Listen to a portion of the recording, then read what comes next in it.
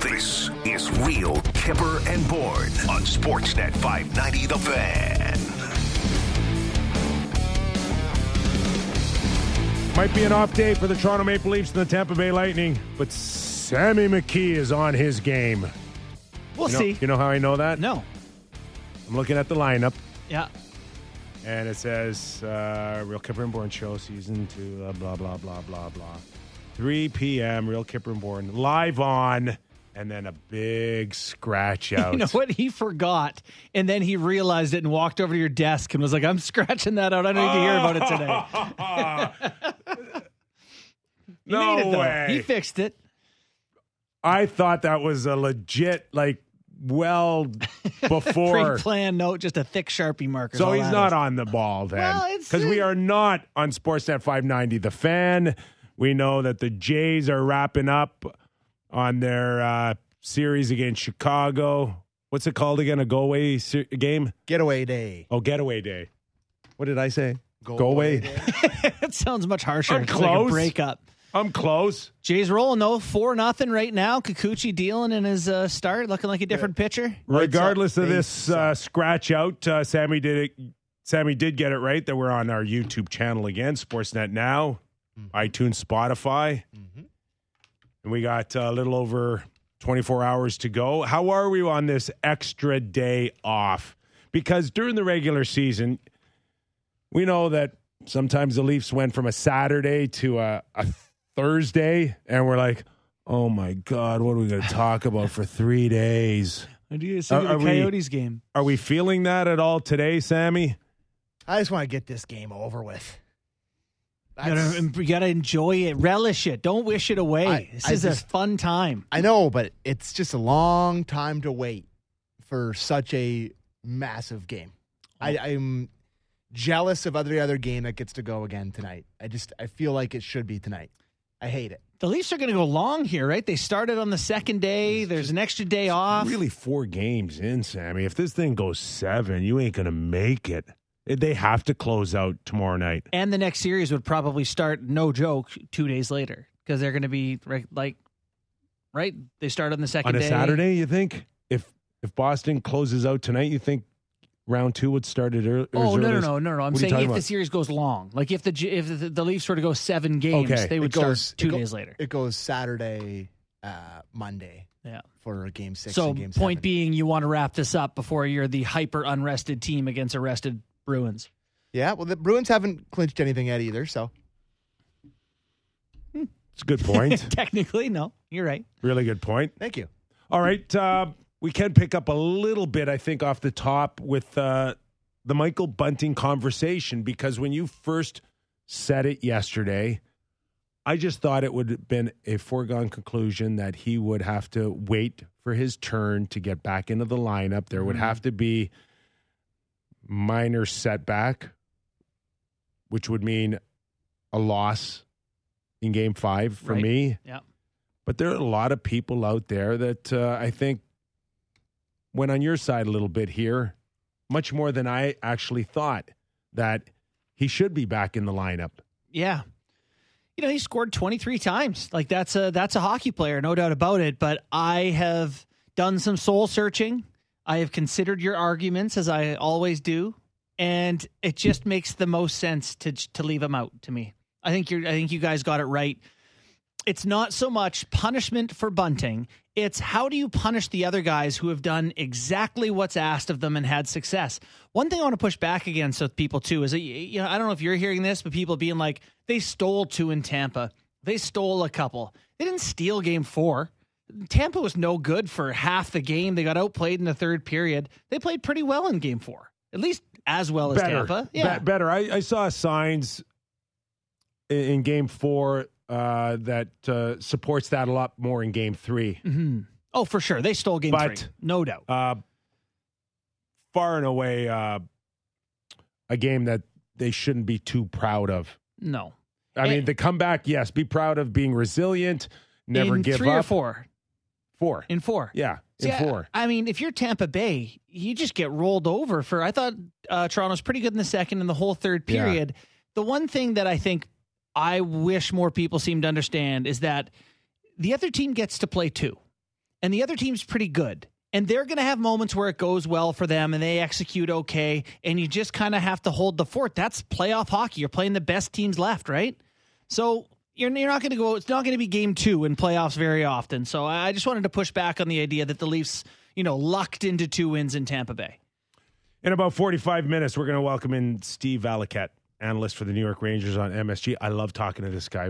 There's so many places that this guy can go on a conversation. Yeah, we got I know a guest list today. A lot of our fans, our listeners out there, always impressed when Valley comes on the Real Kipper and Bourne show. So we can't wait for that. And wow, get his thoughts on the Rangers blowing 2 at home against New Jersey. So we'll find out where he sees that series sitting. Jason Bukala, former NHL scout, another guy. Love the conversations there. We've gone in great detail on the anticipation of Matthew Nyes, and now that he's seen it live and in color like the rest of us, we'll get his thoughts on how Nyes continues to impress. And Darren Pang, who was between the benches for Leafs and Lightning, so both games in Tampa. He's heard it all, guys. He's seen it all and heard it all. So he heard what Maroon had to say to old Shen, bench to bench. We got Panger in about 15 minutes, so it's a jam-packed show. Everything to set you up for tomorrow night. Just to follow up on the Bunting conversation that we first started, let's start our first Kippers Clipper with Sheldon Keefe on what seems to be the decision of leaving him out. Obviously, his situation opened the door for someone like Matthew Nyes to come in, and he did a terrific job for us. And the chemistry of the rest of the group just makes it, it's not an easy decision because Bunce has played really good hockey for us and has been an important guy for our team. But really, the message was that he will get back in. It's just not going to be tomorrow. Okay. Thoughts? I think it's something that I really believe, and I forget who it was that we had on the show, maybe Simmer, someone like that. But the idea that, you as a team are trying to achieve a collective goal, and sometimes you don't like how you're being used, but you play your part and wait for your chance again. That's what they're asking Bunting to do here. He knows he has a contract coming this summer somewhere, and it's in his best interest to sit it out if they ask him to and play his best when he's back in. I don't think you have to worry about losing a guy or anything like that. What's a bigger risk? Playing him or not playing him for Keefe's perception? I would say playing him would be a bigger risk because you're changing a winning formula. Okay. Kipper? I'm with JB. All right. And just to go deeper here, is on the surface, you can sit there and go, okay, Aston Reese out or Yarncroc out. Yeah. Those are his only choices. No Lafferty for you? No. As an option? No. No. Okay. No. Too much pace. Too much pace. And he does have the ability to hit harder. Yeah. He's heavier. And he'll look you in the eye after those exchanges. So one of those guys. You have to now think about if Bunting comes in, where would he play? Mm-hmm. How would he play? Do you give him now Austin Matthews and Mitch Marner? Is that the logical choice? Or do you stick him on the bottom 2 lines and spot duty him? Mm-hmm. And I really believe that you need for any player to succeed, you need to have a coach that puts you in the best situation to be successful. I'm not sure there's one that exists right now. Yeah. My thoughts on Bunting are if you look at some of the Sport Logic stats and how he plays, he has no involvement in the D zone. He doesn't block passes, break up lanes, block shots. He doesn't break it out. He is in the O zone. He gets touches. He makes smart plays. He's offensive, but he doesn't help you in the D zone. That fourth line right now, they go over the boards in the D zone and they get the team going the other way. That's their whole gig. So he doesn't fit in that. It's not a puzzle piece that fits on the fourth line. And yeah, I think things are working pretty well in the top 6 right now. Rolling out a look of Nyes, Tavares, Marner. Woo! For a second line right now. So yes, tougher to find your way in when they're liking Nyes this much. Just one more thought. And again, this is just me based on my experience of being in rooms with stars, horses, franchise type players. I think it's so simple. And again, this is just my opinion. Matthews doesn't want Bunting. It's that simple. If Austin wanted Michael Bunting would be playing in Game 5. Right now, it's Yarncroc. Yarncroc's simple. You can shoot it if you give him a chance. He's a dog on a bone with the puck out there. And he's not going to be starting a scrum every shift. And he's going to be on the D side of the puck. Like, I think there's as much as the lineup looks great for the Leafs, there's probably a big part of Keefe that doesn't want to wake up Tampa either in terms of the gritty side of the game. Like, there's no way that they're not going to be in his grill because they know how he acts and the Chernak thing, right? Like, there's going to be not retribution. It's the playoffs. Guys aren't going to be chasing him around the whole night, but they're not going to not say stuff to him every chance they get. Right. Like, I think a fresh start, if they happen to get past Tampa, would probably be a better spot for Bunting as opposed to this series. Let's listen to what Sheldon Keefe, let's listen to Michael Bunting. Let's listen to what Bunting had to say about getting back in. I feel like that's just between Kiefer and I. And listen, I want to play. I want to be in the lineup, and that's what I intend on doing in the future here. I want to be impactful. I want to play my game and do things that has helped our team make the playoffs. So that's what I plan on doing. And there's a little adversity for me here, but you know what? I've gone through adversity my whole life, and I made it here. So this is just another day for me. Last week, I wrote an article for the Toronto Star. It's still, you can find it if you want to go revisit it. But, you know, the lasting message was, as ugly as an incident that was, didn't hurt them. Not in the least. No. The trade-off was a 3-game suspension for a depth defenseman that the Tampa Bay Lightning were already short of. And out of the series. Yeah. Like his contribution is pretty prevalent right now. Yeah. And you know, people, you may look at the D pairs and Chernak was on their third pair. He was only on their third pair to salvage it. Like, he plays with Hedman when they have a lot of good players, but right now they're like, they need one of their 3 good D-men on each pair to salvage each pair. And they haven't had that steadying force, and it has been a significant loss. Oh, I wrote an article today, Opportunity Analysis. It's NHL Edge IQ, powered by AWS. It's on sportsnet.ca. It's on Vasilevsky and how square he's been to all these shots, but how the D in front of him just can't clear bodies out of the way. Traffic, whatever. We actually saw a quote from Vasilevsky. I don't know if it's real or not. But someone asked him about how we can see around traffic better. And yeah, he said, one's real. Is it real? Yeah. He said, get some effing X-ray glasses. Which speaks to the situation he's been in this series and the Leafs and put him in. Read what I had to write, sportsnet.ca. Just on that comment, again, different rules for different players. And Vasilevsky certainly put himself in a position where, you know, how he said it, yeah, he may have been laughing while he said it. Might have been laughing, but whether or not it was tongue-in-cheek or serious or not, that's a message right to your defense. Help. Not help. Get effing better. Yeah. Clear it out. Those are going in because you guys are not doing your job. You know what? I can't help but think if that's going to be an emphasis for them, I think they're at higher risk of taking penalties, right? Cross checks, getting guys out of there and trying to do things. Maybe they do need old Bunsey boy in there flopping around, drawing penalties in front of the net, have him chase. He could probably draw 3 penalties next game. He can't draw penalties. They don't call penalties. Those days are over? No, they don't call penalties on him.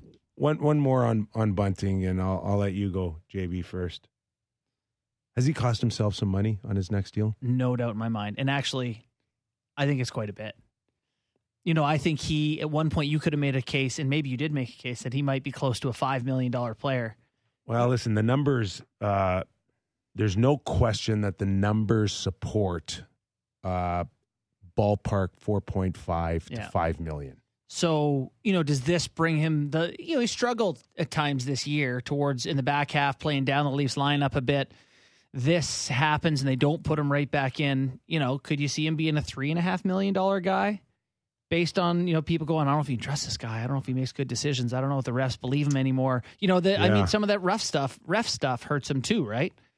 If you're trading for a penalty drawer, but he's not drawing as many penalties. To me, I think on the surface, there's an argument to be said that it has cost him, but I hope not, because I like the guy. Don't really know how desperate another team would be to add a guy like that.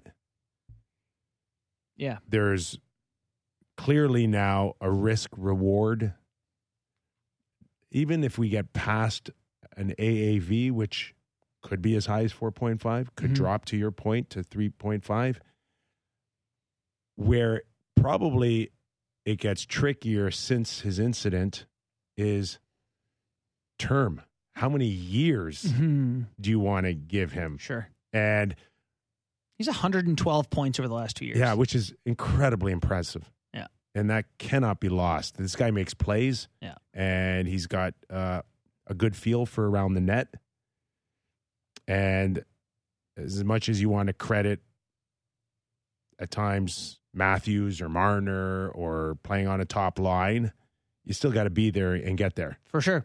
And you know what? They have to want you there. You have to make enough plays for them to like you. But also, that yappy stuff that he does, some people like it. And it only takes one team. It takes one GM to be like, we need some of that. He just hasn't grasped the art of it yet. And I don't know, there might be the comfort of a contract would help him. Or just a different voice or a different teacher. Mm-hmm. And, I know Sheldon's trying, but it's hasn't worked.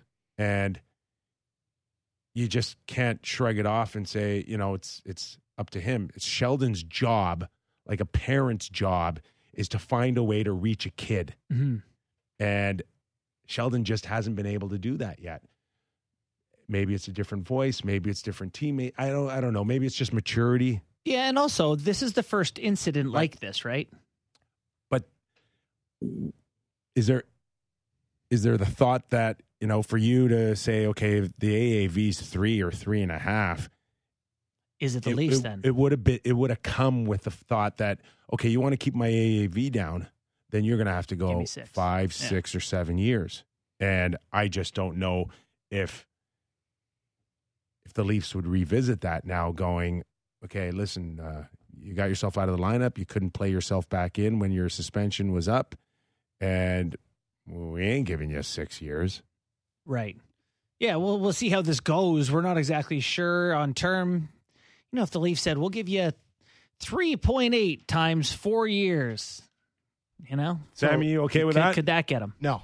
Like I've said. Giving term to guys like him is not necessary. You're not driving to the airport, are you? This guy, you There's did a number the for everything. What's the number? Airport. You want him for 2? I just don't. I've never liked him as a player, really. The act has worn thin incredibly fast with me. And I hate that. My only concern with Michael Bunting is that I thought on a contending Stanley Cup team, he's a third line winger. Mm-hmm. And I think that's we know that's the weakest side. He's taken full advantage as he has to put up the points and get the minutes and play with the stars. But when push came to shove, you can't walk him back into that position, and that says something.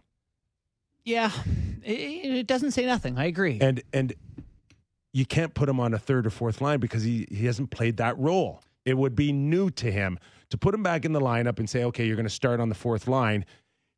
He doesn't know how to play a fourth line any more than Jason Spezza did. Sure. God forbid the Leafs get past Tampa. They win on Thursday, tomorrow night. would you immediately go back to him in game 1, or would he still have a tough time getting in? Listen, can we watch Game 5 first? I'm just asking where you think their level's at with him. I do think it depends if anyone deserves to come out. I don't think they shouldn't go there. Okay. They should see what happens Thursday night. Who's responding? Who showed up? Another strong game from Aston Reese. He ain't coming out. Matthews is happy with Yarncroc, creating what he needs to do his magic. He ain't coming out. It's actually less about Bunting and more about the rest of the guys. Like, who do you not want to play of this group? Always about the guys. Yeah. When you're hurt, be it a superstar or a fourth line plugger, when you're out, you're out. Yeah, you're gone. Not even you don't matter anymore because you can't influence what I need right now in the here and now. Mm-hmm. And until Bunting's back in the lineup, he's on the outside looking in. Let's see what happens. Game 5. All right, we got Panger coming on. Giving him a call as we speak. Anywhere else you want to go before we get Panger? We have so much stuff. We did Bunting for the full 20. Whoops. Oh my God, this guy. Listen, I can only equate it to maybe mid 70s, early 80s when people try to book Frank Sinatra. It's hard. Pang Sinatra. Let's welcome in Darren Frank Pang. Well, that's the Rat Pack. Yes. Man. Listen. That is a fascinating era. Fascinating era, that Rat Pack. I'm just so happy you're standing still long enough for us to talk, because you've been a busy guy. You know what? I have been busy. I always know that when you call me and I don't answer, you send a text and it says golfing. And no, what hole? And it's I was going to say, it should say, where are you golfing? Yes. A question mark. And so, and then things go on and you got the game day. And sometimes I'm not making an excuse or anything, but sometimes on game days or game nights, it's depending on the producer and depending on the time of the game. There's a lot of little production things that go on with our TNT broadcast, whether we're meeting with coaches and what time and whatever. So I hate to make a commitment and then not be able to do it. So sorry about that, boys. But I'm glad that I got an off day here. I'm in Toronto. And I'm actually watching the game back right now and getting some work done for Game 5. All kidding aside, as a broadcaster, and I've gone through it with the long stretches at Sportsnet, it is a taxing 2 months, and you don't necessarily have to be on the ice taking hits every other night to feel it. As a broadcaster, too, I know you love golf, but sometimes, much like players this time of year, it's nice to shut down and just not think of anything and get the juices going again. Is that what golf does for you? Absolutely, 100%. There's no doubt about that. And, when I knew I was doing the games 3 and 4 in Tampa Bay, we had an off day on Sunday, and this is TNT asked me if I wanted to do Game 4. If I could do Game 4 in Minnesota. I did Game 3 on what night was that? Thursday night or Friday night, and then I traveled the day of on Saturday, and I got to Tampa Bay for that.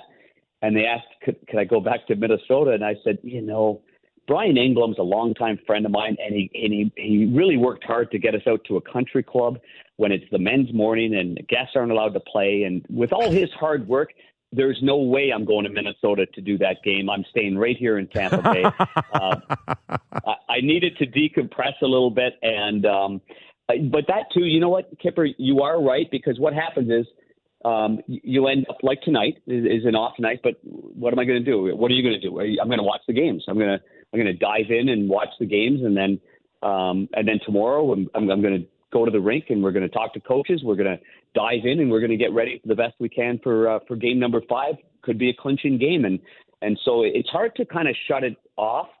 And you know me, Kipper, and Borny, you haven't been out with me at all, but I do enjoy social life. I like going out and setting up dinners and going out and then having a couple of glasses of wine and then talking hockey with people or whatever. And then start it over again the next day. So but there is a time to just say, okay, let's just shut her down here for a little bit. And it's hard to do. It's really hard to do, especially this time of year. This is what we do for a living. This is why, we love the game, and we've been paid a lot of money to be in this game. And what's wrong with giving it what we've got to, so that when we get ready for a game, that we're well prepared for the game. I'm sorry, you're getting paid a lot of money for this? Where do we sign up for that?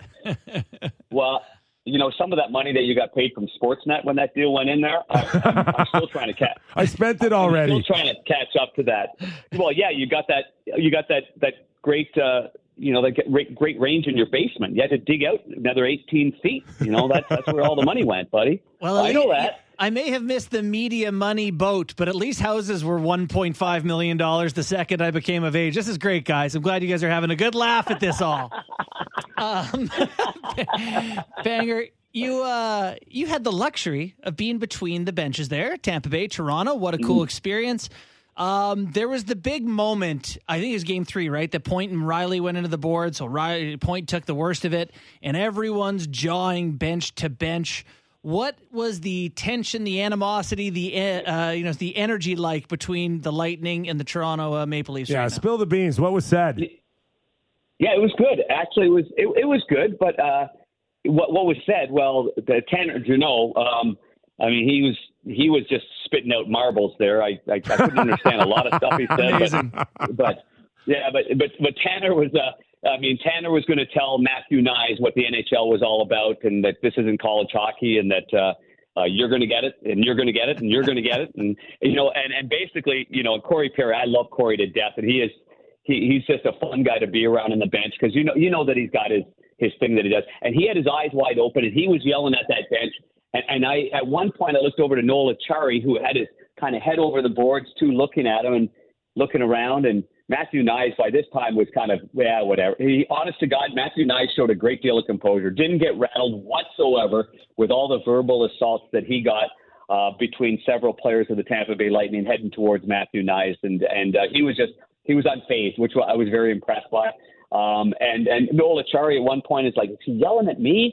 What did I do? Well, and then Corey Perry got those eyes he's just yelling at whoever he can yell at, and he's gonna, he'll get them the next shift, and they'll show them, and the whole thing, what we would always do, and then big Luke Shen stepped in, and he just kind of put his elbow, a foot and a half from me, put his elbow as if he was going to have a coffee. I love Luke Shen, love him to death. The guy's like the hot stove king of the National Hockey League. He's got his coffee everywhere he goes. He doesn't have the earpods in, and he doesn't have the iPad going. He's got the coffee going. He crosses his legs. He just wants to talk about hockey and life. And he kind of settles in there, and he says, Tanner, what you want to do? Are we going to do this again? We fought the last game. We're going to do this again. You want to? And he just kind of sat down there like big grandpa was sitting in between the big skirmish between the two. Oh, kids. I love that. So I did. I enjoyed that a lot, and I'll tell you something about Luke Shen that's really, you guys know him and seen him around for a long time, but these are the little things that I'll give to this award-winning broadcast that you guys bring to the people every day. But during the warm-up, he knew that I was out with, Braden's in St. Louis, and Alexander Steen came into town. And so I took them out golfing, and I knew I was going to head out on the road and do Minnesota, Tampa Bay. So we had a good day at golf. We went to O.B. Clark's, a famous place. So we were in one, and it was great. Luke Shen, in the warm-up of Game 3, leans over to me, much like he just did during the skirmish going on, and looks at me and goes, heard you got in one. Heard you were in one after the golf. And I said, oh, geez, what a great day. That was a lot of fun. He goes, yeah, good work. The boys were telling me. And he skates away. And then, Pat Maroon comes in on the other side, and he says, hey, I heard Stank is Steener's name. They call him Stank. And he says, I heard you were out with Stank. How'd that go? I'm like, really good, big guy. A great night. And that's it. I say to people now, nobody ever wants to talk hockey with me anymore. They just want to talk about golf and, what I had for dinner and red wine the night before. It's quite fascinating. People probably think that it's always intense and that someone's always, oh my goodness, they've got the angry hockey. No, that's not the case whatsoever. The guys that are in this game for a long time, I just said Corey Perry, Pat Maroon, Luke Shen, they've got the calmness to deal with people like they're people. And I really admire that, and I appreciate that in the game. The older I get, the more I appreciate guys like that in our game. We're talking to Darren Pang, former NHL goalie, hockey analyst for TNT, and now covering the Toronto Maple Leafs and the Tampa Bay Lightning. So in saying that, what did you make of Maroon giving Ryan O'Reilly in this series a little stick in the glove?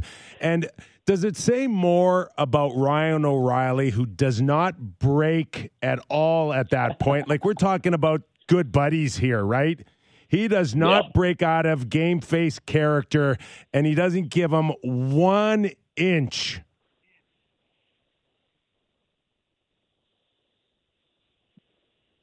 I thought that was fantastic. Did we lose you? You lost me, but I thought that was fantastic. I'll tell you that. I watched again, not just that clip, but I watched again after a commercial break. If Pat Maroon is on the ice and Ryan O'Reilly's on the ice, Pat skates into him, stops slowly, looks the other way, totally, and then the play hasn't started yet. The faceoff hasn't gone on yet, and he totally interferes with him. It happened 4 or 5 times in the last game. And he tries to skate Ryan O'Reilly out of the way and try to see if he gets a reaction from him. It is hilarious. And unfortunately, we didn't have a camera on it because we weren't back yet into play. The commercial break was still going on. And, you got the shovels going between the benches, so guys kind of spin off a little bit. And so it's every shift. And, there's that famous picture of them on the plane. You've seen it. They've got the Conn Smythe trophy. They got the beers in front of them. They're at the card table, basically, on the Blues plane when they won in 2019 together. And they've got the Stanley Cup somewhere behind them. And I swear that one that's been around is the one I took. I sit in front. I look back and I took that picture. And, those two guys are listen, when you win, you're champions forever. You know that.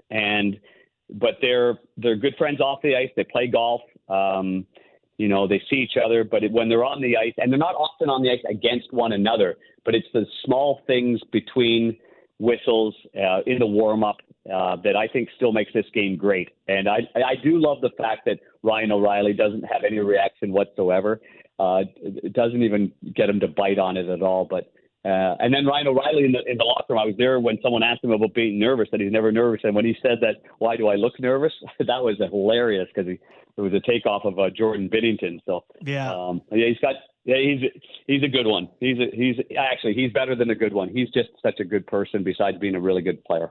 So on the Leafs' quest to become champions forever, the way that those guys are buddies, they're trying to get through this team that's been there before. And, a lot of people here in Toronto, I talked about it off the top of the show here, just, the vibe is that they went into Tampa Bay and stole 2 wins. You were watching that game awfully close. Not a lot of room for the Leafs to get through the neutral zone. It didn't feel like, what are your thoughts on the run of play and who carried it? How did the Leafs hang in there against a Tampa Bay team that played much better in Tampa Bay? Well, I'll tell you, on our broadcast, which you guys, don't get here, but at one point in it's the under 6, I did the bench interview with Coach Cooper. There was about 9 minutes into the first period, and the shots, I think Toronto had 3 shots on goal, and I think 3 of them I could have stopped at that point.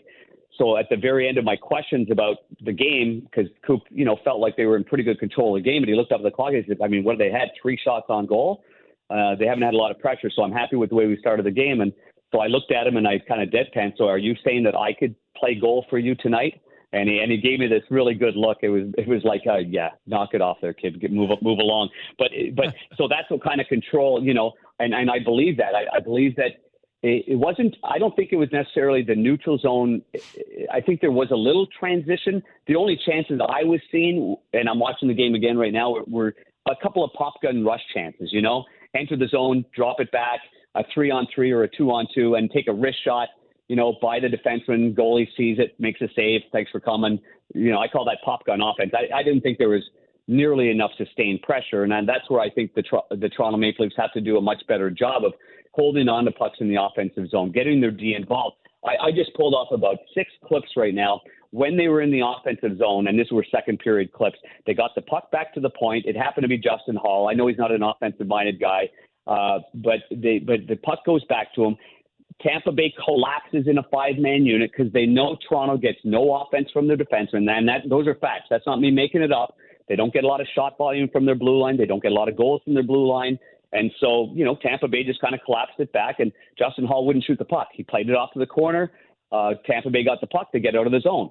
So I think there were several times in that game where Toronto, can do themselves a favor and shoot those pucks towards the net, those little wristers. And what happened late in both games? They shot pucks from the point. Now, mind you, it might have been Morgan Riley or like different shots. Mitch Marner's fired a couple. Austin Matthews makes a tip. But the best chances they're getting is when their forward comes up as the third man high in the offensive zone, maybe because they're more talented to get pucks through. But that's when the danger comes in for Tampa Bay to defend against that. But by and large, there hasn't been a lot from that area of the ice until the game's been on the line, and then they capitalize on it with great deflections, including the game winner by Kerfoot. Panger, a lot of talk in the last few years about this hockey club and killer instinct. Mm-hmm. A loss tomorrow night wouldn't mean that they won't still win the series, but how important is it that they close this thing out tomorrow night? Well, you listen, you guys have both played in 7-game series, and that's what we love about hockey, a 7-game series. We grew up with them. We played them at an early age in order to get into back in our days, any type of championship. You had to win a 7-game series, and the earlier you can close it out, it's necessary, because even if you win the series, even if you lose game 5, but somehow you win game 7, the odds of an injury, of fatigue, of wear and tear, and then going into the next round, that's why all the good teams, they've got that killer instinct to close it out, get it out in 5, get your players healthy. Besides, the city of Toronto would go absolutely crazy because you win your first playoff series since, by the way, I broadcast the last time the Maple Leafs won a playoff series. I was the broadcaster with Steve Levy on ESPN in 2004. So that's how long it's been.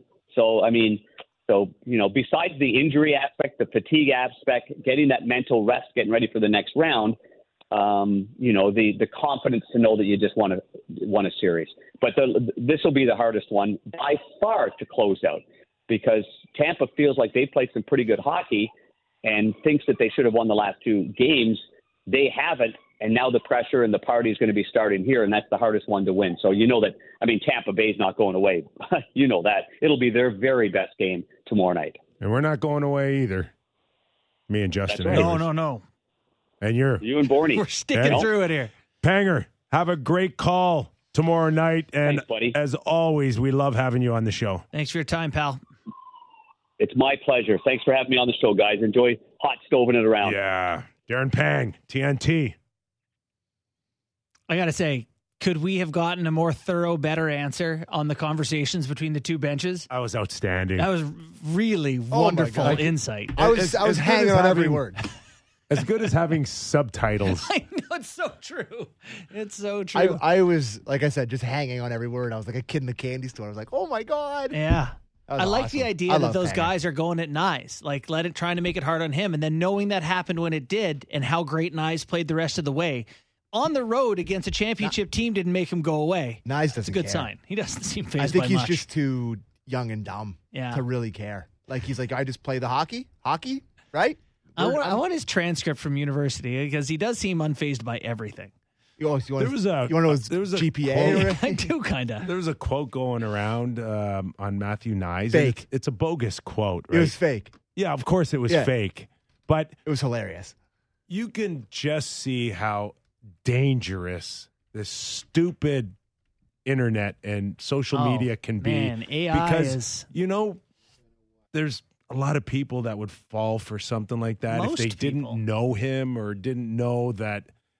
You know what I'm talking about? Actually, I didn't see it. I'm furiously trying to find it right now. Oh, no, I'll But, read it did to you see the Marchand You have it out? one? You have it in front of you? Yeah, because people send it to me, and they're like, can you believe Matthew Nyes said this? And I'm like, he didn't. No, I can't believe he said it. I literally cannot believe that, yes. And it goes like this. Oh, this is so funny.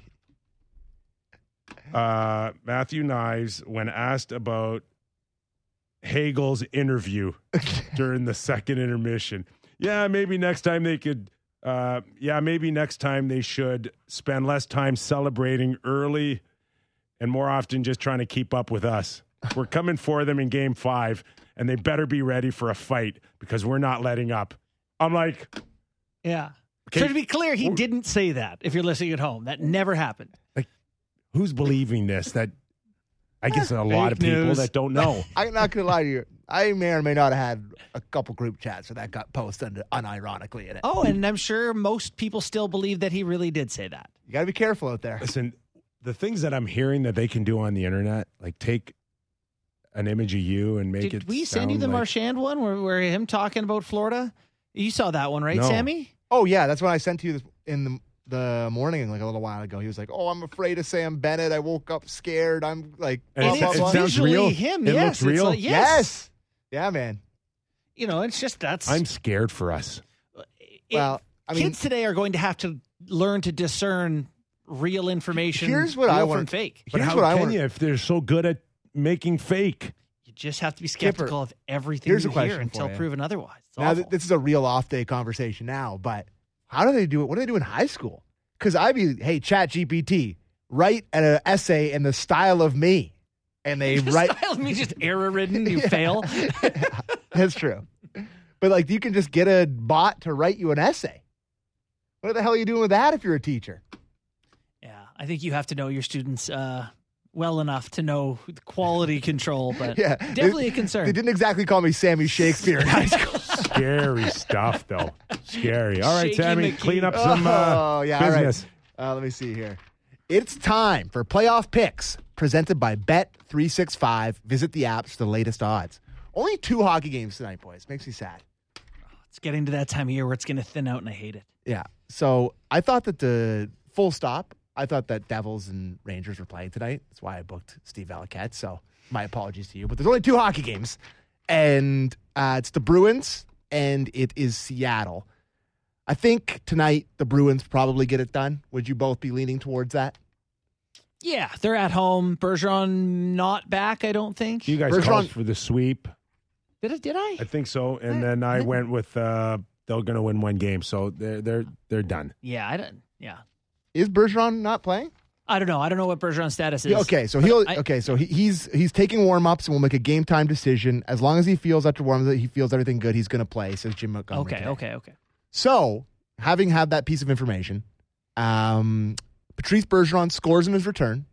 Linus Ullmark makes over 30.5 saves, and the Bruins win. That pays plus 650. So, an interesting little one there. They're going to need Ullmark to be good. They're going to prepare Patrice Bergeron coming back. Did they announce he's coming back, or is that a game time decision? Game time. Yeah. I wouldn't play him. I'd rest him. I'd rest Krejci and hope that the depth, which has already been proven, can close this thing out and give them more time off. Yeah. I agree with you. I like a same game parlay, but I certainly don't want Bergeron to step in and score. That's not one that makes me super comfortable. If he's playing, he's feeling good and he can score. Yeah, that's fair. But and that building will be rocking. They love him. It would be very Bergeron-esque.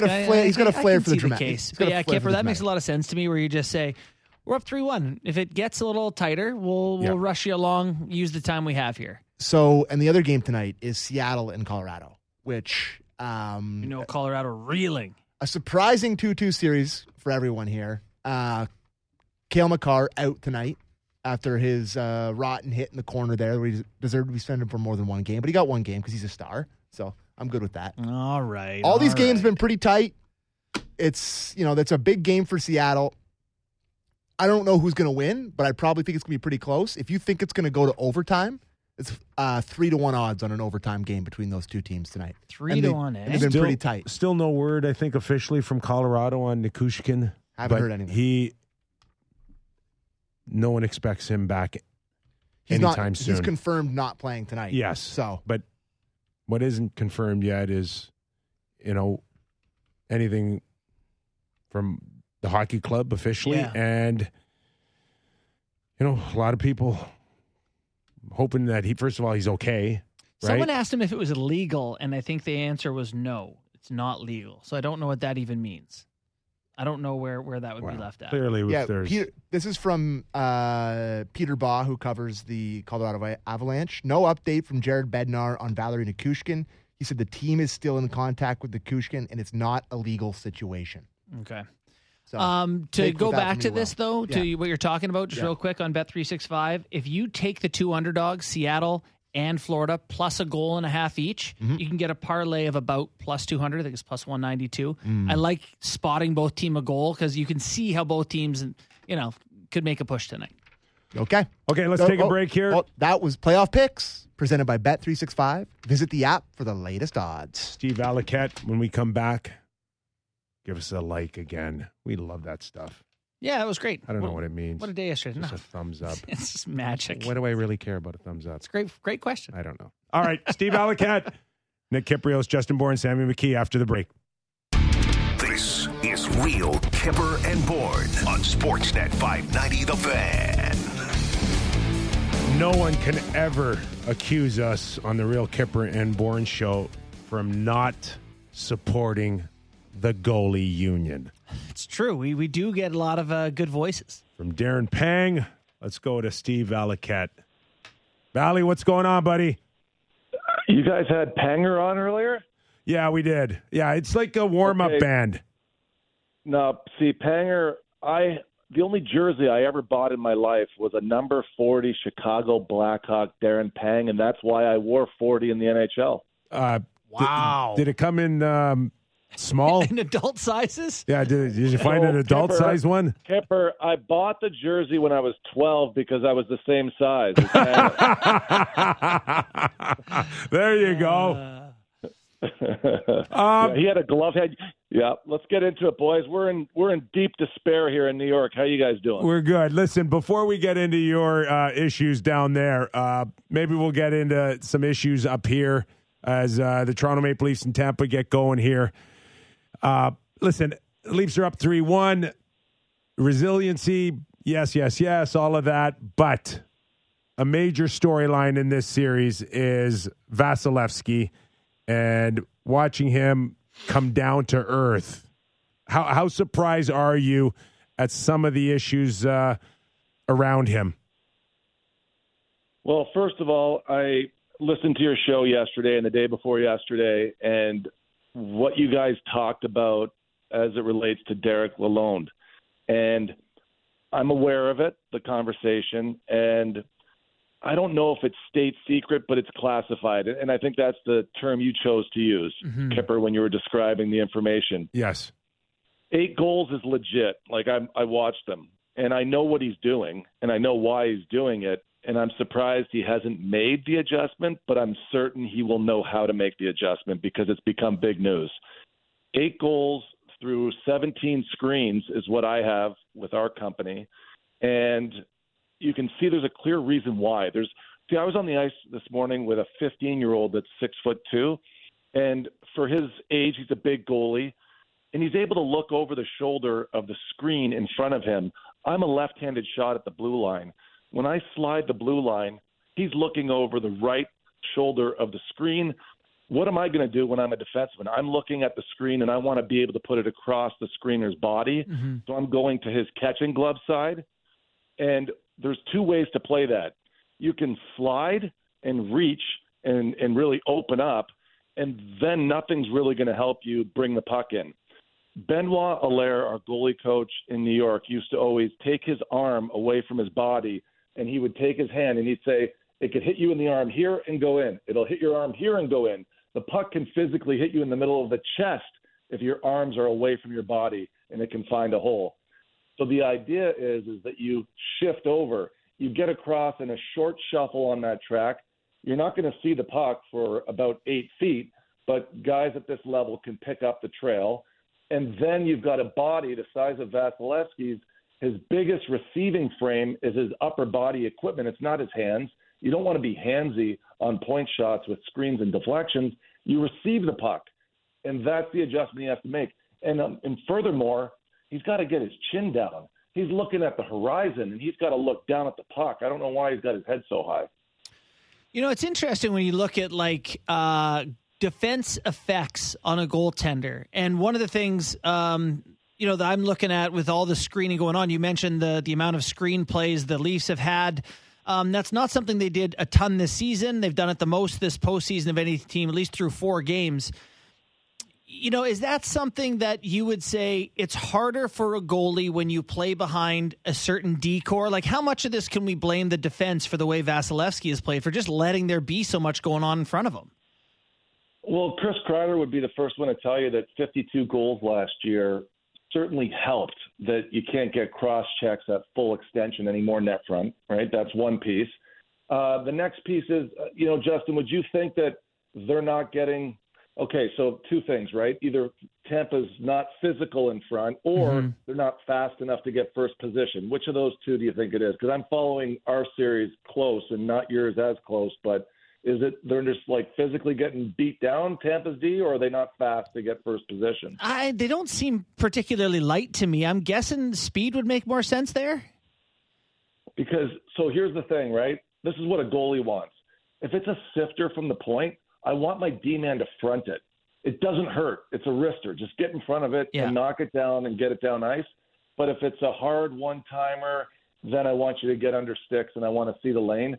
I had a really interesting conversation a couple of weeks ago with Thomas Tatar, and he was explaining to me that when he played with the Red Wings and Nicholas Lidstrom was at the point, he'd always have his head up, and he's looking. He's like, when you're a net front screen and you see Lidstrom seeing everything and knowing where he's going to place it with accuracy, you feel very confident being net front when that guy's doing it. And, then we talked about guys having their heads down. And he's like, I don't want to be there because they don't know where they're shooting it.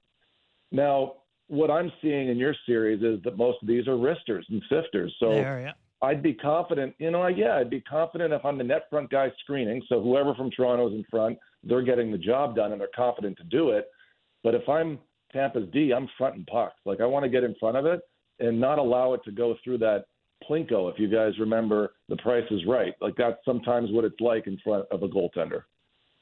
We're talking to ex-goaltender Steve Valiquette and star analyst for the New York Rangers on MSG. Valley, when Vasilevsky was asked what he can do to fight through the Leafs screens better, he said, buy myself effing X-ray glasses. Now, I wasn't in the room when he said it. It sounds kind of tongue-in-cheek, and maybe everybody had a good laugh. But what's the underlining message? Who's he really talking to there? Well, he's talking to his team, right? Yeah. He's talking to his team. He wants to see lanes. But I think Vassie's, I'm telling you right now, I had this issue with a goalie it wasn't last summer, it was 2 summers ago. And the goalie, his name's Strauss Mann. He played in the Olympics last year. And we were on the summer ice sessions, and he was at the University of Michigan at the time. And he's not a big guy. He's about 6 feet tall, 5'11", 6 feet tall, but he wanted to look bigger in his posture, and he wanted to look upright, the way that you see Vassie looking over the screen right now. But he was doing it on shots from in close, and although you look big and feel big, you're actually small because the vertical angle is more like at your waist, especially when you're Vassie's size. But the bigger point is that you have to have proper head position. It's all about being able to degree your head down towards the puck. The puck is coming from the ice. The only time a goalie almost ever believes me when I'm having this conversation with them is if I have a GoPro on the ice behind the puck to give them the puck's perspective. But what I'm saying to you guys is that he's not looking at it right. He's got to get his head down. Devin Dubnyk said this to me, and it was the best that a goalie had ever said it to me. He said, I have to imagine my eyeballs are stuck in my eye sockets, and the only way I can see the puck is if I move my head to do so. Now, if that visual makes sense to you guys, I'm saying that he's got to bring his head down. He's got to degree his head down. His chin has to come down so he can see the puck all the way through the release, because right now the puck is coming low and underneath his cone of vision. Yeah, and that has been obviously played out in the Leafs' favor so far. I'm sure like us, the conflicting start times have meant you haven't got to see it all as much. So let's talk a little bit about what's going on with the Rangers. We haven't done a due yet because really of the overlapping time slots. What's going on in New York that they were able to, or that they weren't able to get a win at home? Akira Schmid goes in and keeps that dynamite Rangers offense at bay. Yeah, we're definitely perplexed here, Borny. We had 10 goals to 2 in favor of the Rangers in the first 2 games. And, I mean, I was already planning the parade, man. I had my float ready. I had Sip of Sunshine, which is my favorite IPA, loaded in the back of my hot tub. Like, I was ready to go. And you come home, and everybody's now really frustrated because of the effort. Game number 3, the Rangers had a power play. About 6 minutes into the first period, they had 6 or 7 great looks on that power play. They didn't score. Mika Zibanejad was robbed on a one-timer from the slot, and then it just went downhill from there. Game number 4, badly outworked. The scoring chances were pretty even. Schmid was not really tested too much, but he's been sharp. Like, he's very big. He's very quiet. He plays a very technical game, but the Rangers have only had 2 east to west chances on him in 2 games. They had 5 screens on him in game 3, which was his first start, but only 1 in game 4, his second start. So they kind of got away from what they were trying to accomplish, it seemed, as a game plan. Right now, the fans are really pissed off. You know, they're really pissed off. Everybody wanted this to be at least a split at home, and I was thinking it was going to be a sweep based on games 1 and 2, and I was wrong, man. I've been eating my words over here in this region for the last 48 hours. Really shocking that for me that New Jersey can go in there and play shutdown at 2-1 and then the empty netter, but like it's not like Shesterkin's putting up big numbers like even Vasilevsky here. No, you mean like he's been good? Yes. Shesterkin's been good. So Here's another thing, too. It's the rush game. We talked all year about New Jersey's rush game. It's elite. It is the best in the league. It's the best based on the amount they get in quantity. They have the best quality. In game 1, they had 17 rush chances, and I was like, oh, boy. I mean, the Rangers are going to be in one if they just keep going at this rate. They shut it down in game 2. They had 9.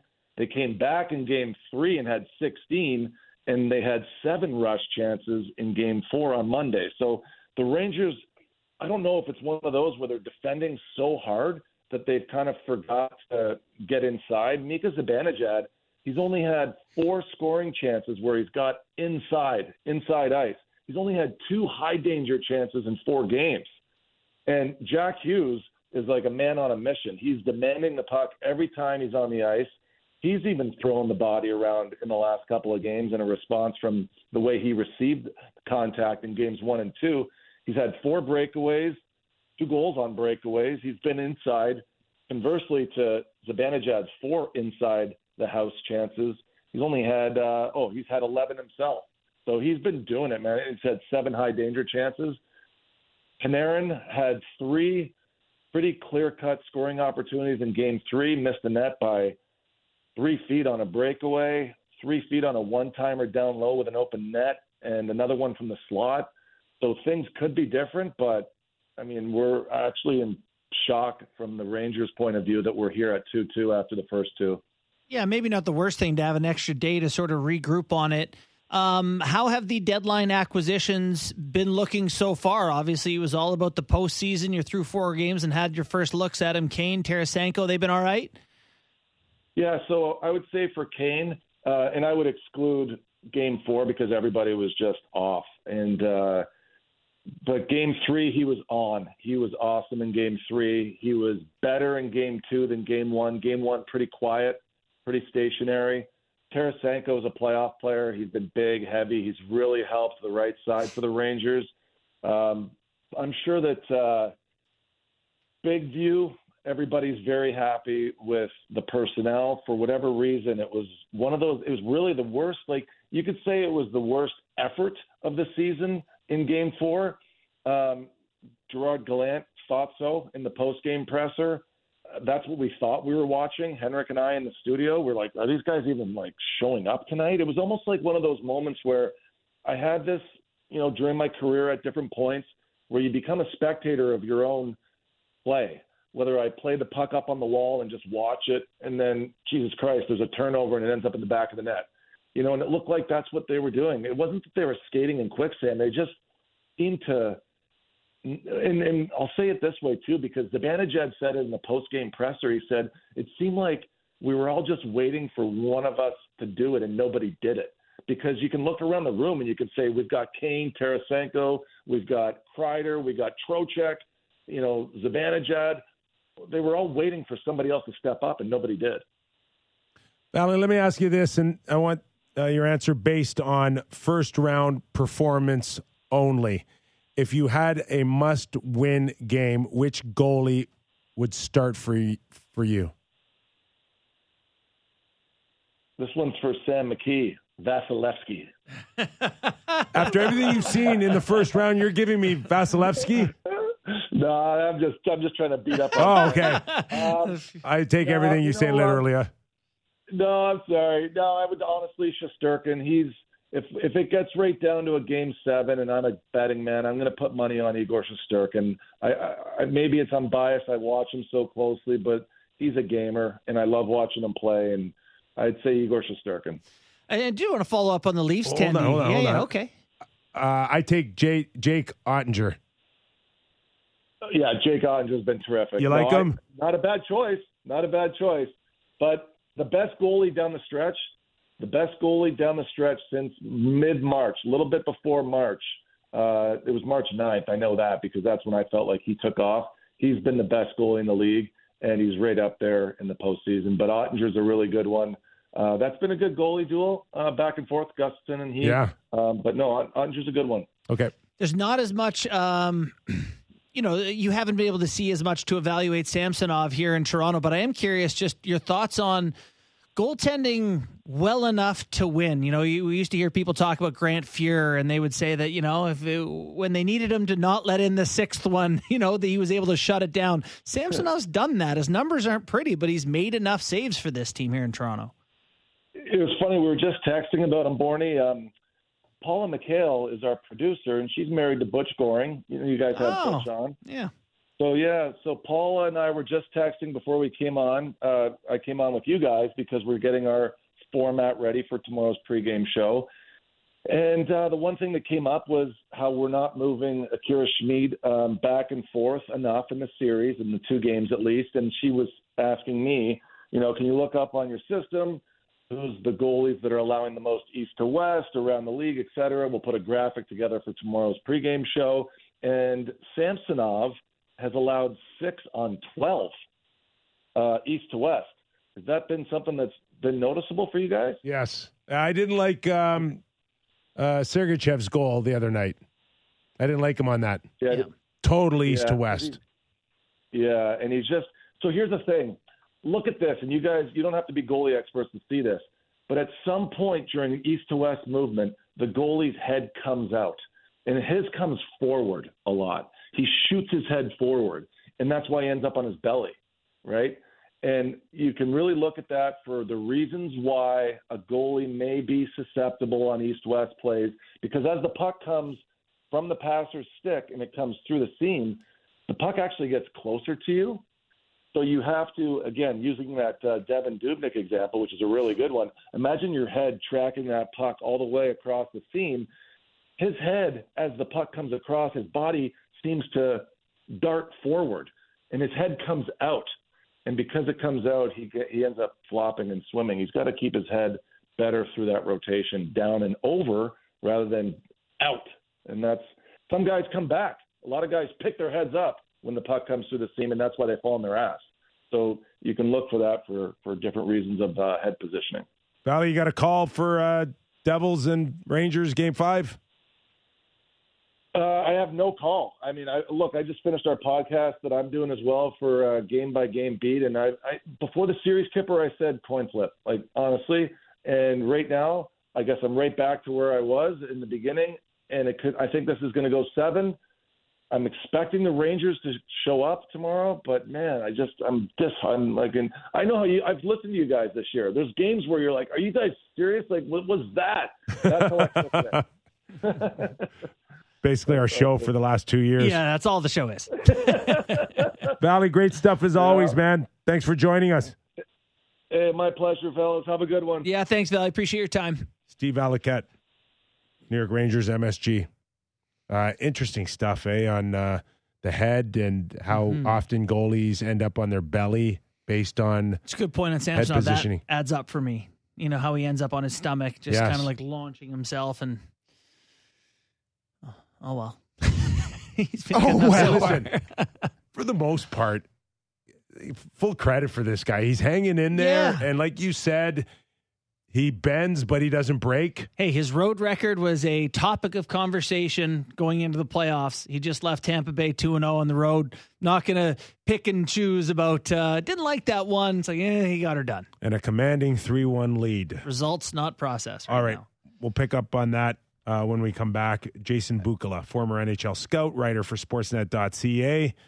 We'll get his thoughts. A lot of discussion with Jason in the past on Matthew Knives. We're going to get his thoughts for the first time on the Real Kipper and Bourne Show after the break. You're watching and listening to me and JB. Perfect. This is Real Kipper and Bourne on Sportsnet 590 The Fan. All right, let's go via satellite. Do people say that anymore? I don't know what's via what anymore. Isn't that how Elvis from Hawaii was Maybe? via satellite? Probably. All right. Maybe not via satellite. Let's welcome in Jason Bukala from Switzerland. Is that true? Yes, sir. Yeah. Over here at the World Under-18 Championships, just settling back into my confines here in Basel, Switzerland. So, yeah, it's been a good tournament. Via satellite. We just showed our age. We just showed our age right there. Yeah, we sure that did. one out for sure. The Leafs have anyone in that tournament, Books? No, not yet. Not yet. No, Okay, not so yet. this is pre-draft. No. Gotcha. Okay. This is pre-draft, yeah. All right. So, just to kind of change gears a little bit on you, last time we've spoken, we had a lot of talk about Matthew Knies and the anticipation of him becoming a Toronto Maple Leaf. And everybody thinking from this guy is a can't-miss star to he'll never contribute. Where are we right now with what you've seen? He's exactly where where I thought he would be. I mean, the three of us kind of exhausted it on the build-up to the opportunity the kid got, and I think we were all in agreement that his element off the puck and then his element on the puck, even when he's not scoring goals, producing offense, was going to be a key contributor in whatever role Toronto threw him in. And I think he's played right to that identity, fellas. I mean, he's got the one assist. He's could have had a few more apples for sure. But I mean, hey, taking a puck off the goal line, his compete in all the little areas has been really good. His detail's been good. His energy's great. He looks like I don't know. He doesn't look like a college player at all. He looks like he's been with the group for a while. So good on him. He's been a big part of it so far. When you're evaluating someone like a Matthew Knies, how much do you consider personality or demeanor? Because, personally, if Tanner Jeannot and Pat Maroon told me they were going to kill me, I would cry in a corner. He seems pretty unfazed by the whole moment and any of the intimidation stuff. So, through the process, the Leafs did a fantastic job of identifying his characters. They got a first round value out of his draft slot. There's no question about that. But beyond that, as you guys know, it's the tangibles, especially in the hard days, hard games, that are going to push you through to not only enjoy individual success, but contribute in a big way to your team's success. And the fact that he reacts that way and that he's involved in absolutely everything, it just the confidence in the group. I think, like Kipper, I don't know if you had anybody, that came in, back in the day, even with the Rangers, that was young like that. But I think when a young guy comes in, when he bleeds confidence, not cockiness, and he's not afraid to get involved in the fight, you don't have to worry about him. And that's reassuring. Yeah. You know what? My time in Washington early, I remember that with Keith Jones, to be honest with you. Yeah. Jonesy and I have a little bit of history, brief one in Washington. Yeah. I just remember him coming in and being fearless in that capacity. The other thing, too, is the domino effect of having Matthew Knies now in and contributing, and the decision of not playing Bunting, Jason. Just your thoughts on that. For me, right from the beginning, an easy decision to have him sit back in Game 5. Justin said he first thought that the thought of putting him back in wasn't a bad one. Where do you sit? No, I went back and forth with Borney a bit on this myself, and I'm a keep him out of the lineup guy. Even outside of what happened in Game 1, the fact of the matter is that the team has strung together 3 wins by the skin of their teeth in a couple of games, albeit, but you don't change a good thing now. And the team doesn't need to answer questions on him coming back in, first of all, and we don't need the group that's done it in the last 3 games, they deserve a chance to finish it out. That's my take on it. So I'm not going to overthink it. If they get through this series, and then they still got a big one to win, if they get through this, then you rethink it for the start of the next series. But for now, you keep it exactly the way it is. Well, and it's interesting in trying to figure out, where to slot everyone. So if they're going to leave Bunting out right now, they got Nyes in the top 6. We just talked about him, and he seems fairly unfazed. What are your thoughts on, Calle Jarnkrok occupying a top spot for them? Is that sustainable over any sort of playoff run? He's kind of the only guy, I think, personally anyway, Book, so I haven't seen a ton from, but they do like him in that spot.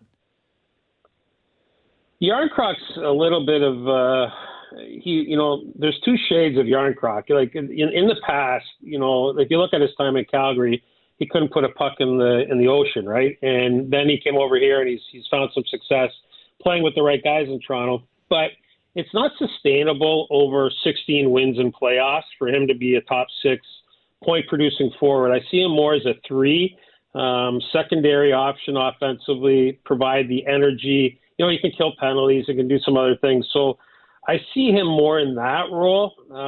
But having said that, again, like, how do you shuffle the deck, guys, right? Like, it's, now you move Nyes up. If you bring Bunting back in, is Aston Reese the next guy out? I don't know. I think you have some decisions to make when you need to make them.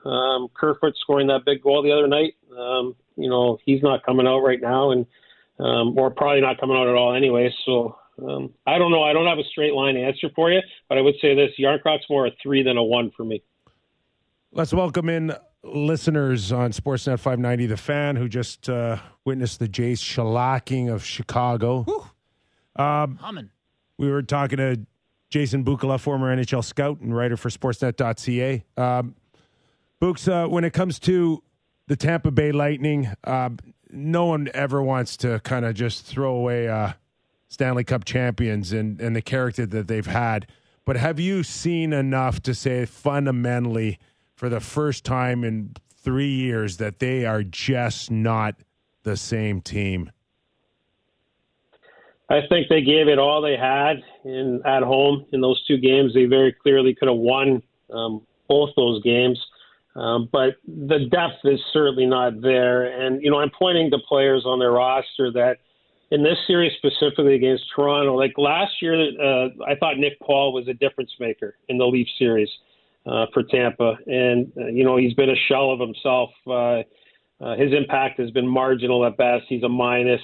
They're not getting enough out of Stamkos at even strength. Sergachev's a -3, playing 28 minutes a night. And to be fair to him, the back end's just thin, guys. And the goaltender's not had he just hasn't come up with that extra stop for them so far. So it's amazing that we're sitting here.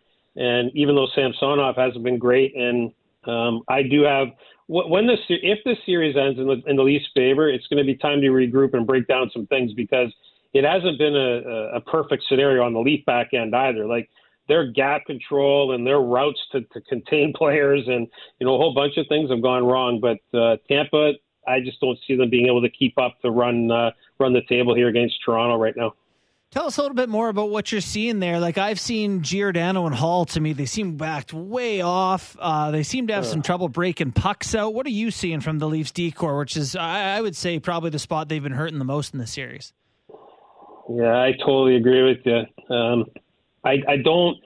Giordano looks really slow to me right now. Like, his jump to small area space isn't, even on the penalty kill, like if the puck rotates down below the goal line, comes back to the half wall, or if they work one back seam, he seems like he's just a shade off jumping out to get his body even in the lane. So quick twitch is off. I think he looks tired. Hall's routes for a big guy and his gap control, even with his length, have been extremely concerning. Like I've got Liljegren on deck. Honestly, like if there was a guy that I would have, and I know the coach loves him, and I know the guy plays hard minutes and all this other stuff, but guys, like, you know, if you really want to break down his game, watch it closely. Like, you know, when a guy comes behind the net, he comes down the wing, goes behind the net, he's going to cycle the game to the other side.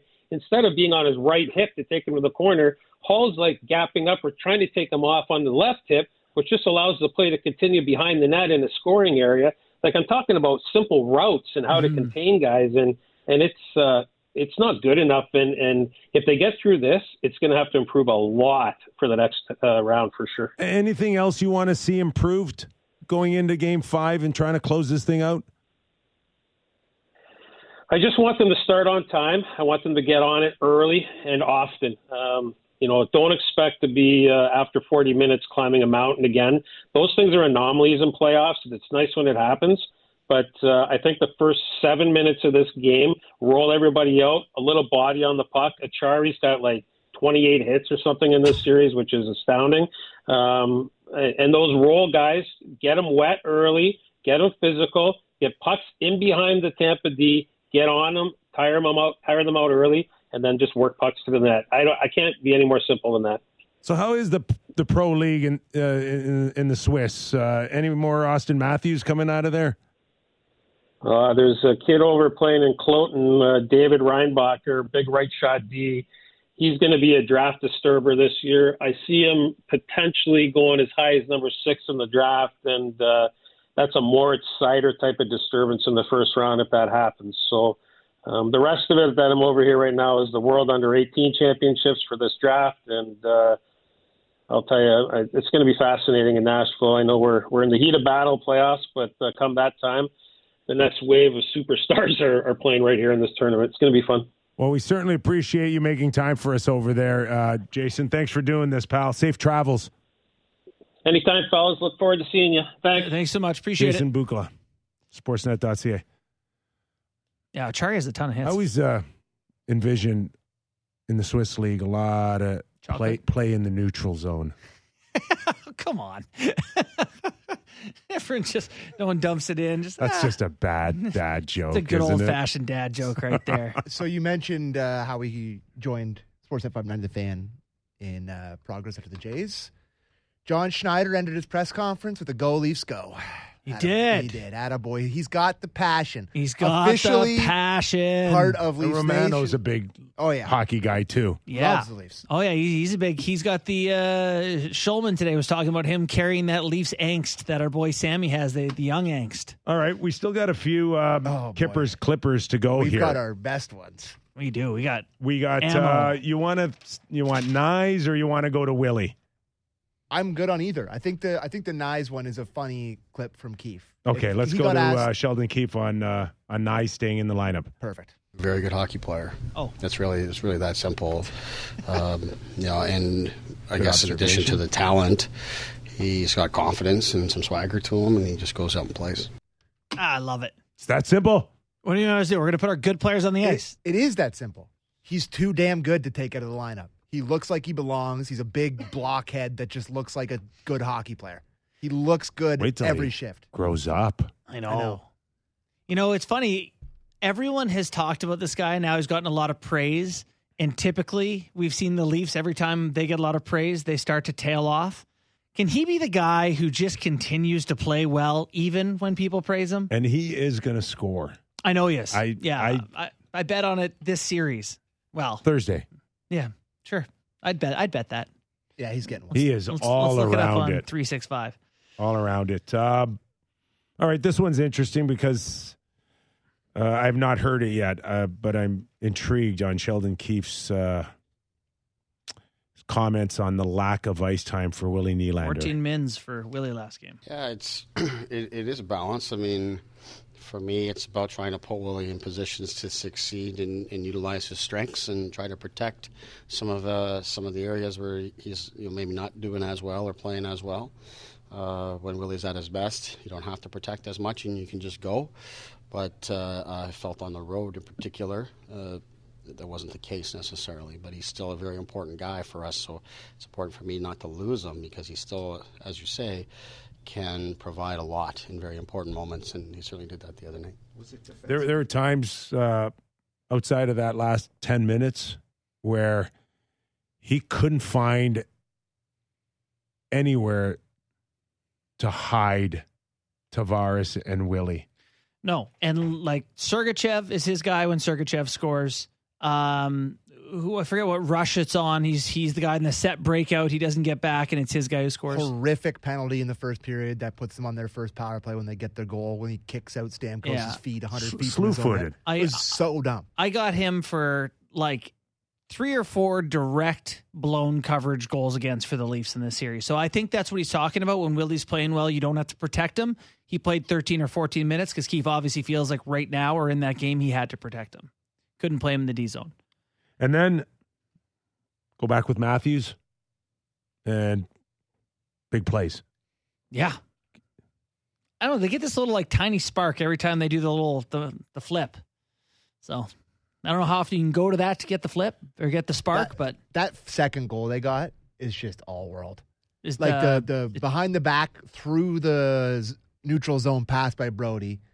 Perfect little drop from Nylander to Marner. Marner just snapped right away, and then how long's that on Matthew's stick? Half a second, and it's in the back of the net. Like that's this team in a nutshell when they're looking good. So the good Leafs for sure. Yeah. Is there anything you liked on Sheldon Keefe's comments on the extra day off? Do we really care? No. Just put it in there if we wanted it. I don't know. What? The Cooper stuff is far more juicy. Well, listen. Tampa's down 3-1 in this series because it's taken us over an hour and a half to go to a John Cooper clip. Coop time. It's time for Cooper's Kippers Clippers. I will say something here about Cooper and the way that he addresses the media, because they practiced at Amalie today in Tampa. They're probably traveling today. They're probably just getting here now. And he was with the Tampa media today, right? There wasn't any Leafs media down there. They're all back here. His tone and the way he acts with the Tampa media versus when he's in Toronto, it's two different guys, which I find very, very interesting. So are we going to sense that now? Well, wait. The one clip is interesting, but we'll play before we get to the Lalonde one, let's talk about him on his group, and you'll hear the tone that he talks about. Actually, I liked everything about today. The guy had pop. They had jump in their step. I think that day off did us well, and like I said, we're not going to win a series in our next game. We just got to win one game, and we've done that ample times this year. So, but the attitude, and I think the guys came in here a little refreshed, feeling pretty good. So it was a good day today. See what I mean? Much more just like kind of like cliche-y and talking like, just much more less condescending. I don't expect anything much different. Like we're gonna get comments from him again tomorrow, in the morning. Yes, sir. I don't think much changes between that and coming to Toronto in the morning. You think we're gonna get something more? You think we'll get more juice or attitude from him? I think he's building something up here to shoot his guys out of a cannon. I do. I think tomorrow Cooper knows how big a hole they're in here, right?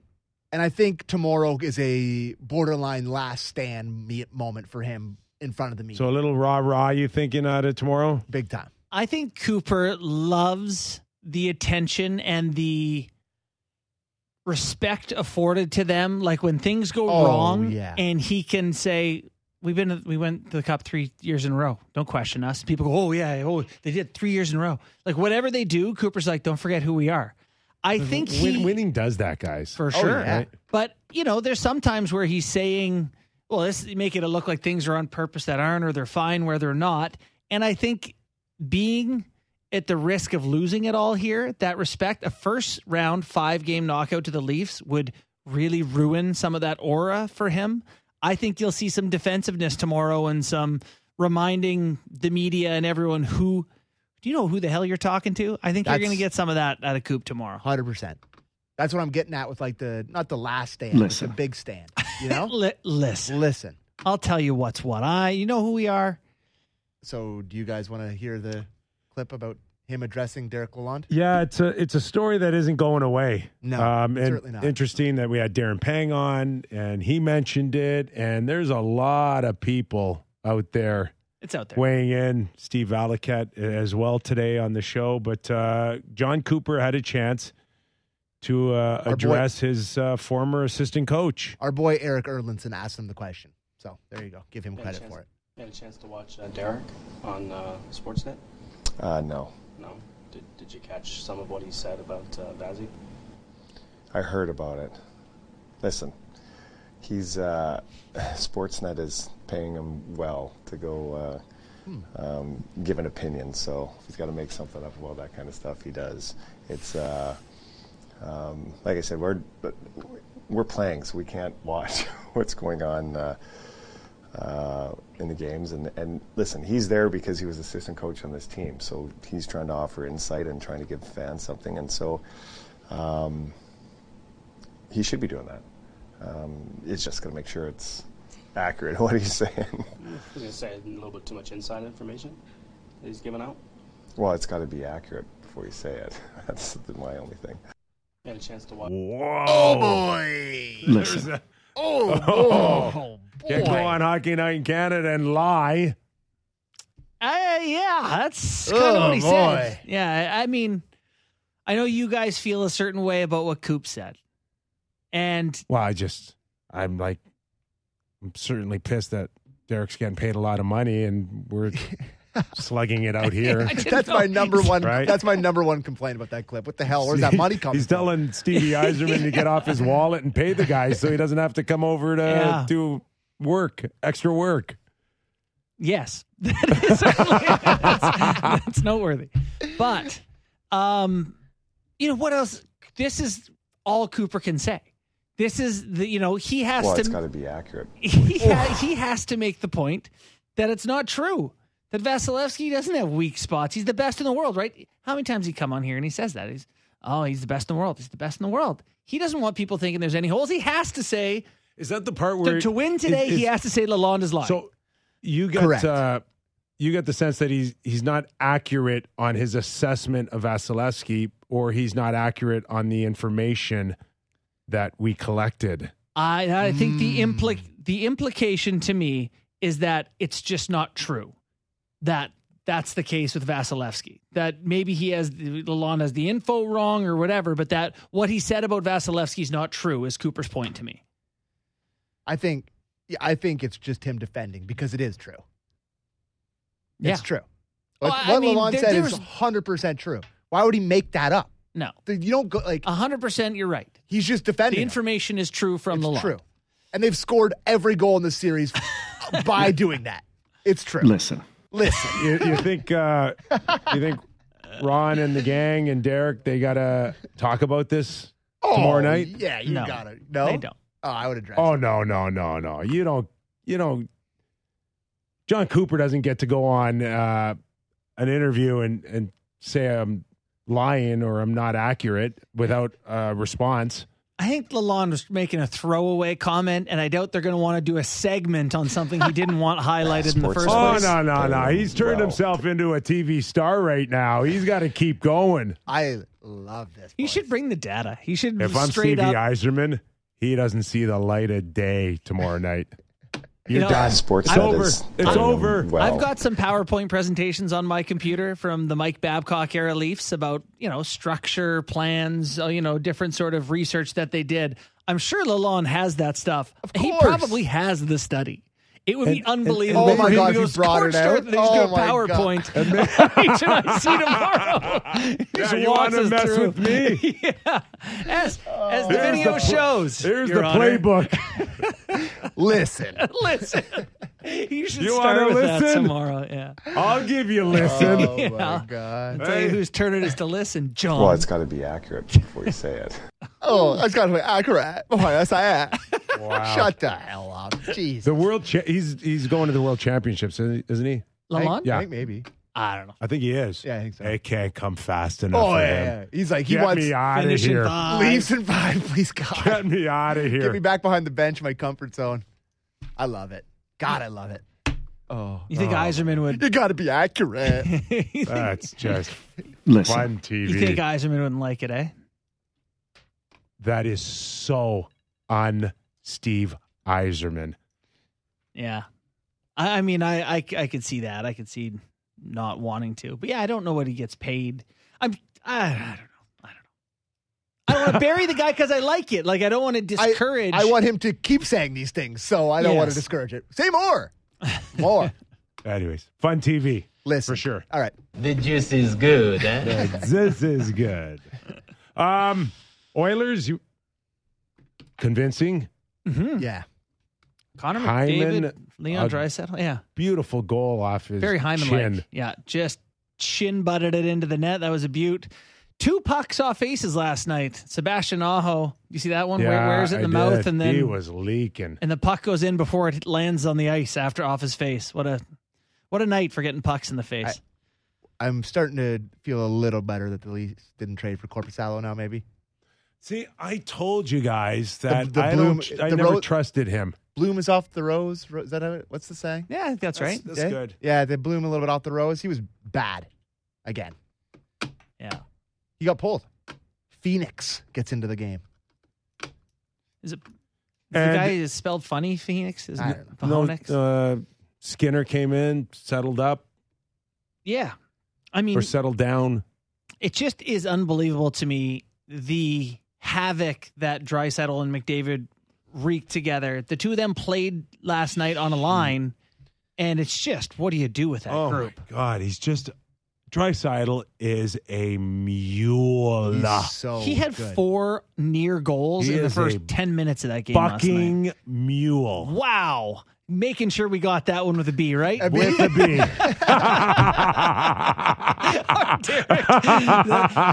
I've never seen his eyes pop open like that. Bah. The whole everybody behind the glass all went, oh my God.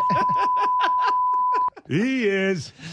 The Happy Gilmore rant. You cannot stop this guy. Yeah. He's coming through you, around you, over you. But you cannot stop Leon And getting him Draisaitl. paired with McDavid is, just unfair. Total cheat code for a game. Listen, he's great offensively. Unbelievable. Oh, boy. They don't play in the defensive zone a whole lot, but he is downright awful in his own zone. Well, he's looking to Can go. he fire He's a looking puck? to go like Willie does. But you'd wish Willie looked like that in the other zone. Wow. But no, not many people on Earth ever have looked like that. He is very, very, very bad in his own zone. Very bad. The effort level in his own zone is not good. Not comparable But unbelievable offensively. One of the best offensive players I've seen ever. Yeah. No, it has He's been some awesome. show. Some show. So smart. Yeah. I did not see Marcus Foligno go knee on knee with Faxa. Faxa, yeah. You didn't see Faxa, it? sorry. You didn't see it? I saw it, but I didn't get a great look or read off of it. So I'll go to you first. A legit call? Yeah, legit. To me, it's recklessness on Foligno's part. It's not that he stuck out a knee. He definitely didn't extend it. It's just when you're reckless and someone gets hurt, you're on the hook for the damage. So that's the way Foligno plays, and it's just going to happen sometimes, unfortunately. Don't think he's a particularly dirty player. He is running around. Yeah. At all times. He does make a difference here, but you can get carried away. The hit it's a tough one because the puck's up in the air, Faxa catches it, and he kind of brings it down, and he is in a sweet spot to get hit. He's not really looking, and he goes in with his knee tucked and his shoulder cocked, like it's like a good hitting position, and they kind of just drift apart badly. I don't know. It's an unfortunate one. I don't really have a lot. Here you go, Kipper. Let's have a live viewing on the radio. There, Faxa's coming up through the middle. We're frozen. There you go. And so, not filthy. We got a commercial now. Anyway. I hate those commercials. I know. Got to pay the bills, 15 or 20 seconds of just misery. Just give me the hit. Please. Who's in charge of that on the internet? When I do my articles on sportsnet.ca, if I keep it under a certain length, pre-roll doesn't go on, and they're always under by like a half a second. Whoa. Yeah. Wow. Yeah, make an effort on that one. I'm looking out for the people. So nerdy in a smart way. It's better than being I nerdy can't in a pick dumb up on way. that. That's the worst combo.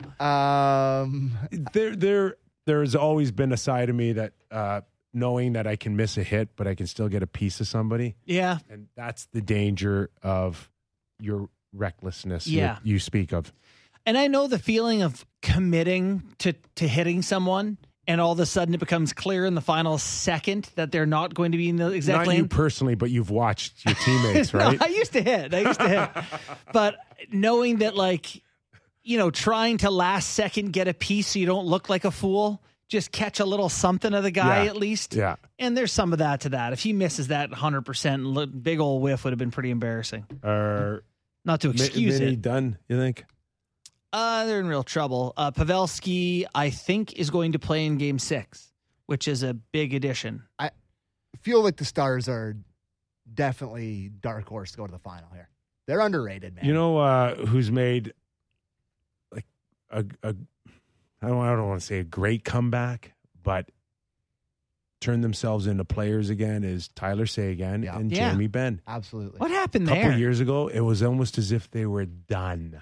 I know. Right? He's got 4 goals, I think, They're Seguin like, in playoffs. Can't get rid of these contracts, and it's just killing us. And lo and behold, every time I look up, Ben's like making a rush, or he's pissing somebody off, or he's he's back. He had a bounce back year this year. 33 goals in the regular season. He's already up to 4 points in 5 games for them in the playoffs. Like, he does look back. He's just like there was a stretch. He's just hard to play against. He's a big guy. He was Matthew Tkachuk before Matthew Tkachuk was Matthew Tkachuk.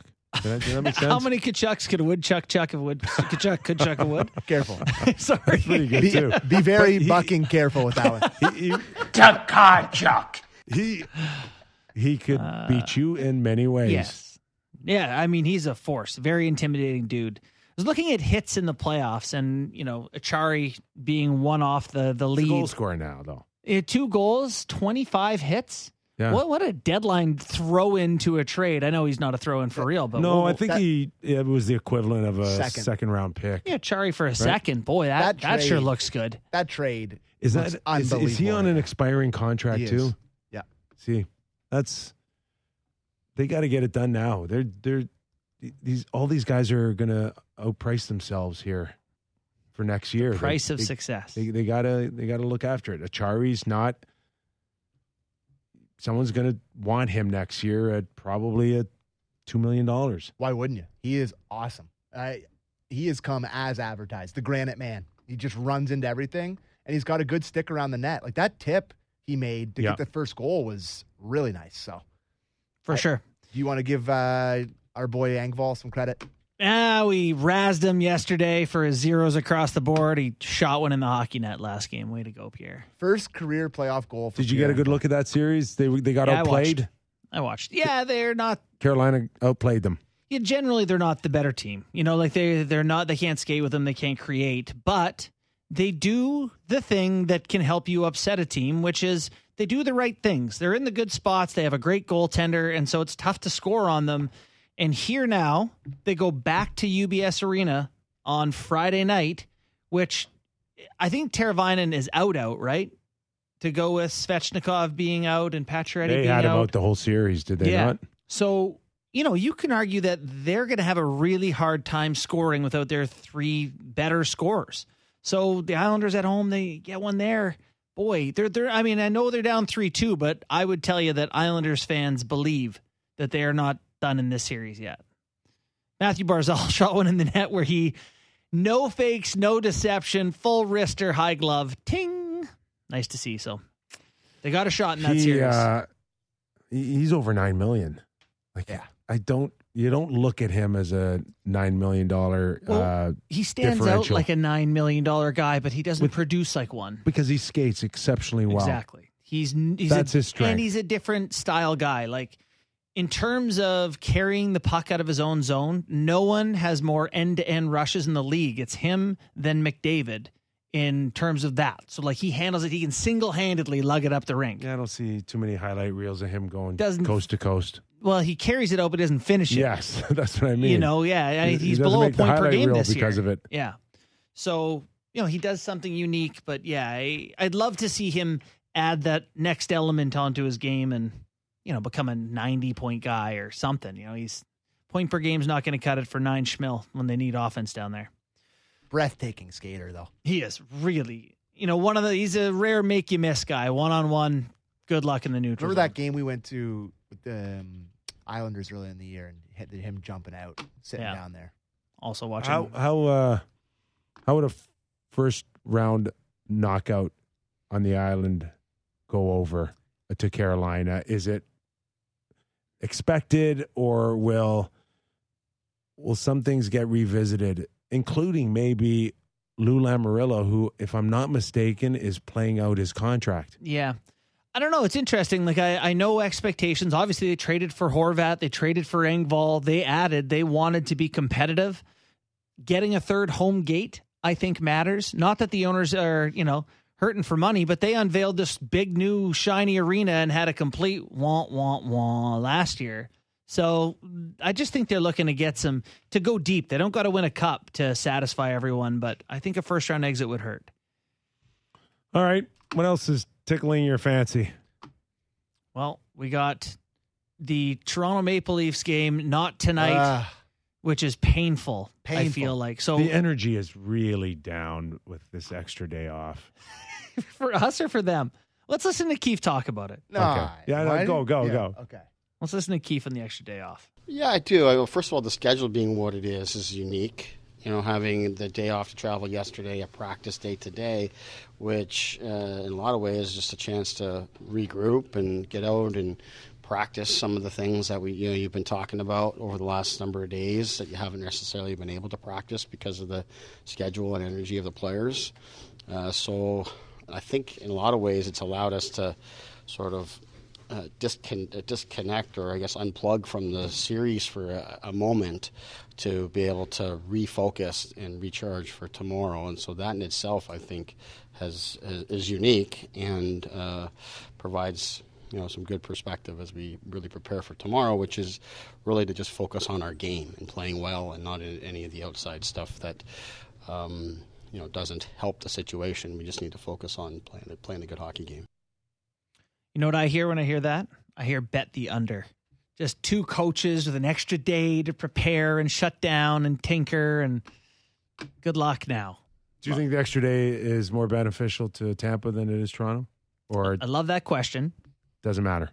Well, you think it affects the old guys most, right? It gives them an extra day to have that pep. It's good for Tavares, good for O'Reilly, good for Gio. Those are some pretty important players. Not exactly, they're not old on the other side, but God, that fourth line of Tampa is still annoying. They're old. I'll be interested to see if the trend continues for Vasilevsky, or if he can just find a way to just shut the door.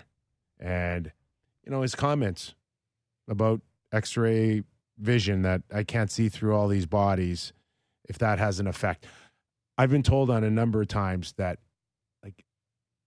yes, Stamkos is the captain, but Vasilevsky completely runs a lot of the show on that team and in that room. And when he talks and when he's upset, he will let you know. And that's good for them, right? That's motivation from a star. He gets a ton of attention for good reason, but he's not scared to voice his concerns in that room. And if he's got them, according to the X-ray vision comment, that's an extra day to kind of buckle them down. It could also be the first time you look at Julian Brisebois's deadline and go, boy, the decision to go get Tanner Jeannot with all that rather than another D ends up being a significant decision, right? Where they lose one guy and all of a sudden it's like, here's Bogosian for 20 minutes a night. There wasn't another guy out there that they can give up those type of assets and walk out the door again. No, as a free, but it doesn't make sense when you lose him as a free agent. I see, yeah. Right? Yep. At least Tanner he's not going be anywhere. on the team. Yep. Exactly. Okay, our thanks to Jason Bukala, Darren Pang, and Steve Valaket. Enjoy your night off of the Leafs and Tampa Bay, and we're back tomorrow to tee up Game 5.